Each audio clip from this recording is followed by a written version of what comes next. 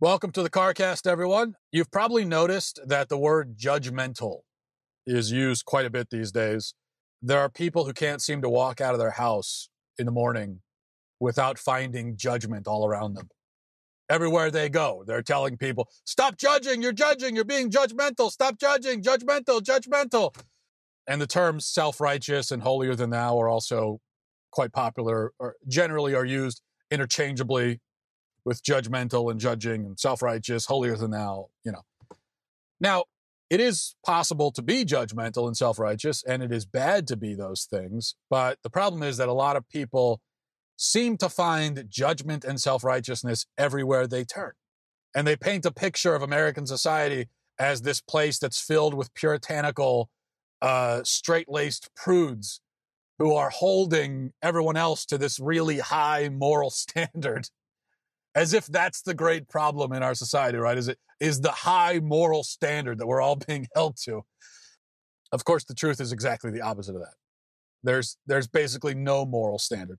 The moral standard for most people is, whatever people like to do is good. If people like to do it, then it's good and it's right and it's okay.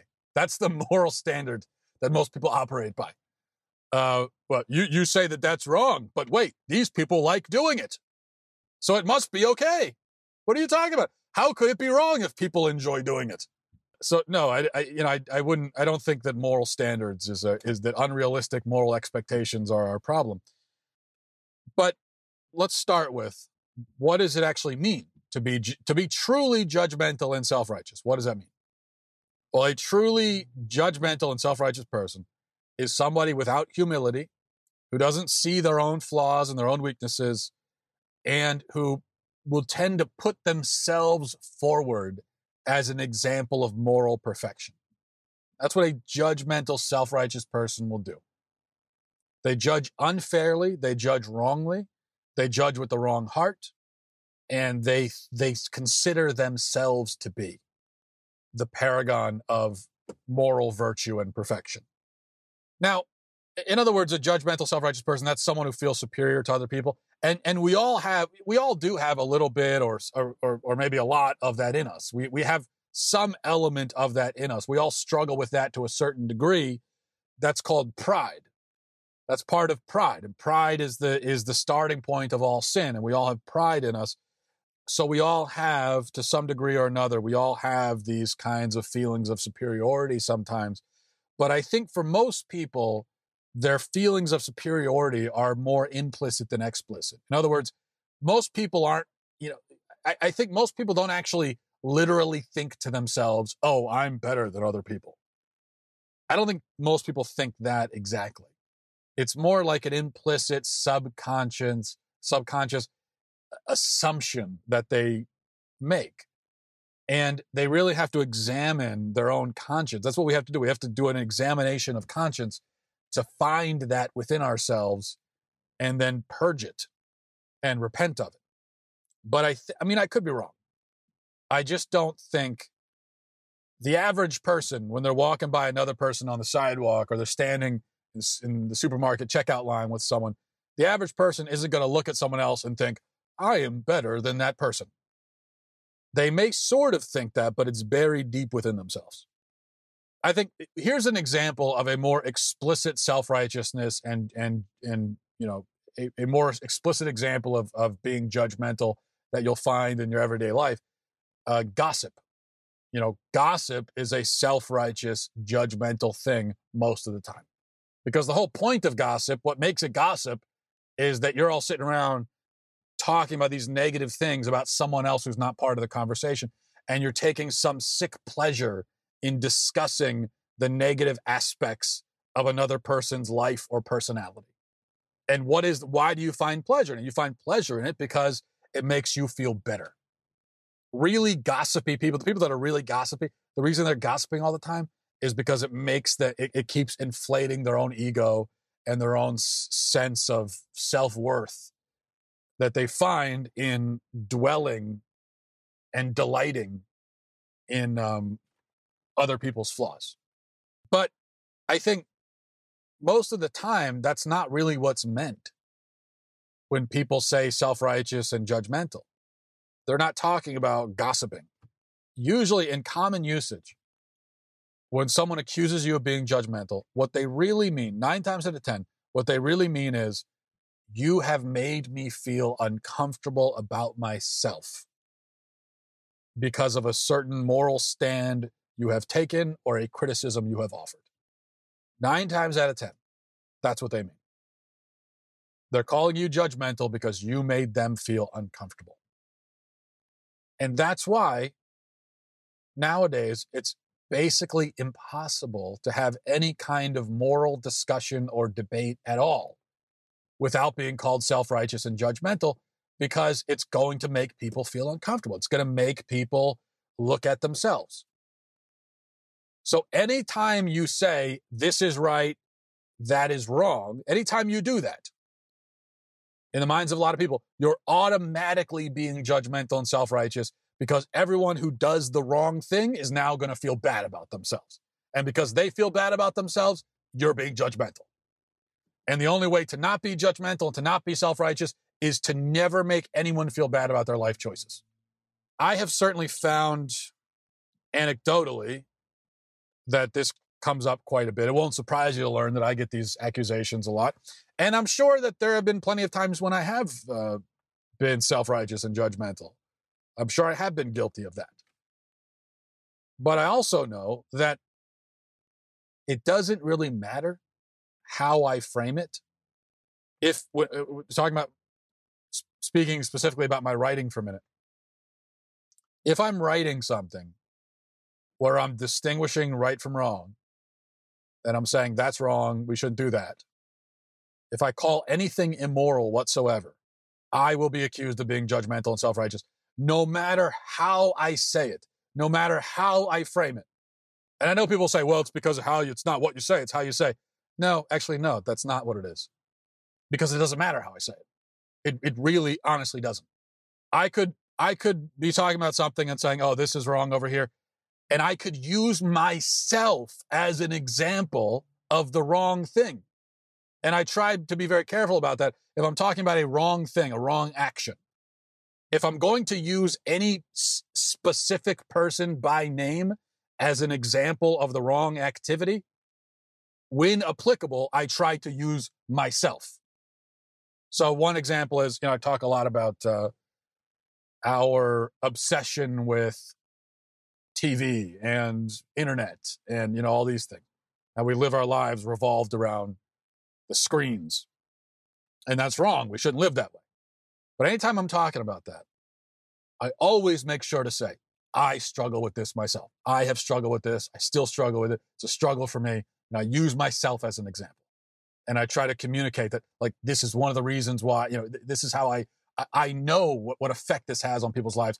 I've been through it. I have experienced it. But what I found is it doesn't matter. You could use yourself as an example.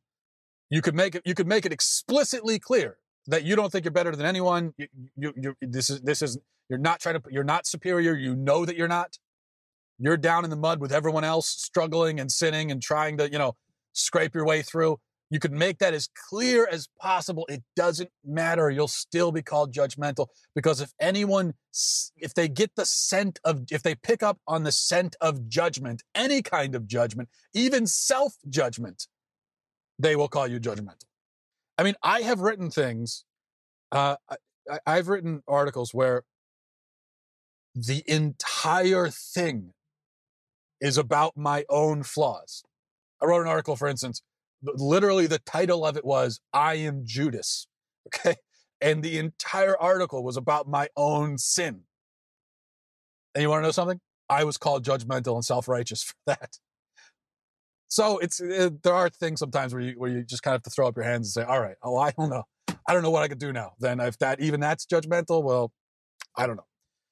But this isn't just me, by the way. Of course, I'm not the only one who's experienced this, but of course, so many times, I can't tell you how many times I've gotten emails. It's almost a daily occurrence, if not multiple times a day, where I get emails from people confiding in me that they would like to be more outspoken. They would like to make a moral stand, but they're deathly afraid of being called self-righteous and judgmental. And I understand, I get it. You don't want to be written off as judgmental and self-righteous. And so people a lot of times will just avoid the conversation. What'll happen for me often is I'll get an email from someone and they'll tell me about some particular thing that's happening around them with their friends or in their families, some wrong thing that's happening. And they want to take a stand and say, no, we shouldn't be doing this, or this shouldn't be happening. But they don't. They're afraid to, because they don't want to be written off as being judgmental. And they realize that, no matter how they say it, they're going to be called judgmental.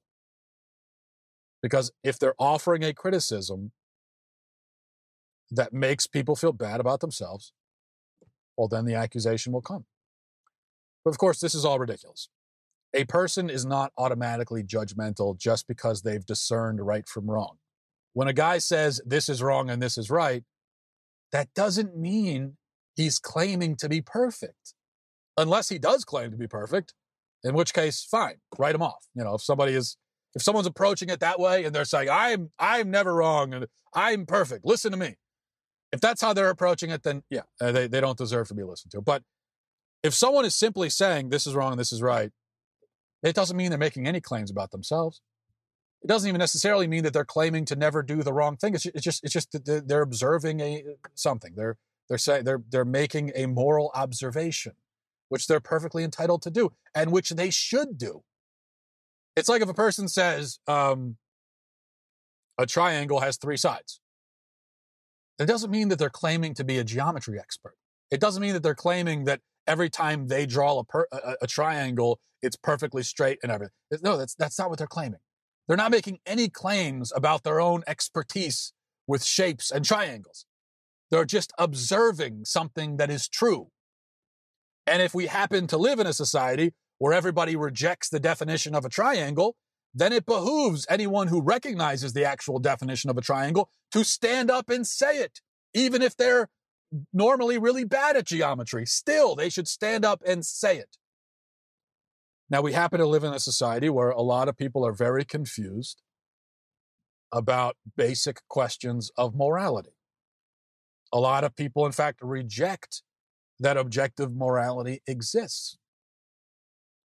And so those of us who recognize objective morality and who understand, at least on a basic level, right from wrong, we all have a duty and a responsibility to stand up and say it.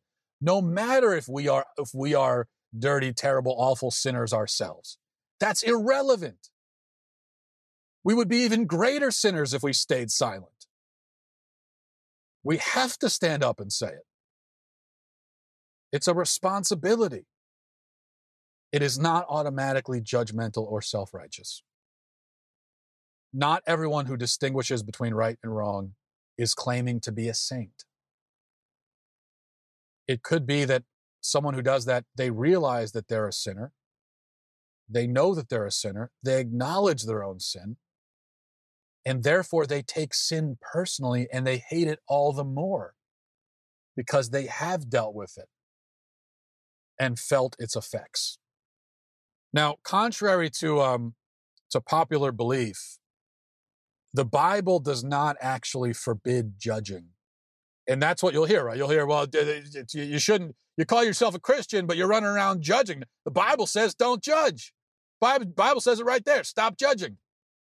Yeah, you know what? The Bible says stop. If you are like looking with, if you've got these blinders on where you can only see 2 words at a time in the Bible, then yeah, you could find the phrase stop judging. And then you could take that phrase and remove it from its entire context and say, oh, the Bible says stop judging, right? You see, those words appear in the Bible. There you go, see? But of course, if you're approaching the Bible that way, the Bible will say anything you want it to say. If you're approaching it basically like a word search or something where you can, as long as you find the words or the letters in the Bible somewhere and you can arrange them in whatever way and remove them for their context, well, in that case, then the Bible can justify anything you want it to justify. But the Bible does not actually, taken in context, Jesus is not telling us as a blanket statement not to judge. What he's warning against is judging wrongly. He's warning against judgments that are made wrongly and with the wrong heart. He's also warning us that even if you judge rightly, even if you make a right judgment, Because in John 7:24, Jesus says, don't judge by appearance, but judge with right judgment. So it's not even just that Jesus is saying you can judge. He's saying judge with right judgment. He's commanding us to judge. You should judge, but do it rightly with right judgment. But he also tells us, when he talks about how the measure with which you measure will be measured out to you, what he's saying is, if you hold people to a certain standard, even if it's the right standard, even if you're doing it correctly, you better hold yourself to the same standard. You better hold yourself to a higher standard than you hold everyone else. So if you have this very clear moral sense and you're very intolerant of sin and wickedness, which is a good way to be, that's how we should be, but you better apply it to yourself. And so if you're very hard on other people and very, and not interested in hearing excuses, which again, there's not necessarily anything wrong with being that way, you better be twice as hard on yourself. And you better be dismissing your own excuses right away. This is also what Jesus gets at in the verse, the other verse that's tossed around by the don't judge camp is the verse where Jesus discusses the speck in our brother's eye. And the way that this is paraphrased and kind of boiled down most of the time, we've distilled it down to what Jesus is saying is never worry about your brother's speck because you have a bigger speck, or your brother has a speck, you have a log, so never worry about the speck. That's not what Jesus is saying. Let's look at the actual verse. He says, why do you look at the speck of sawdust in your brother's eye and pay no attention to the plank in your own eye? How can you say to your brother, let me take the speck out of your eye, when all the time there's a plank in your own eye? You hypocrite. First, take the plank out of your own eye, and then, so there's a two-part process here. First step, take the plank out of your own eye. Second step, and then you will see clearly to remove the speck from your brother's eye. Somehow that last part of the last sentence is left out when people talk about this verse. The whole and then part is completely removed. But we can't remove that, because what Jesus is saying is, yeah, absolutely help your brother with his speck. Don't just leave him there to languish with his with the speck in his eye. Help him with the speck. But you can't do that until you worry about the sin in your own life. And if there is this big sin, or any kind of sin in your life that you are refusing to confront, then you're going to be blinded by that and you won't be able to help anyone else. So worry about yourself first and your own sin. Judge yourself, your own sin, and then you can help other people in their walk. Work out your own salvation with fear and trembling. There better be some fear and trembling when you look at your own sin. You should hate your own sin. You should detest it. You should be disgusted by it. You will not be able to help anyone else in their walk and in their faith if you don't have that attitude about your own sin. We talk about hate the sin, love the sinner, which is, I think, there's a deep truth to that phrase. But what Jesus is telling us is, you better apply that to yourself.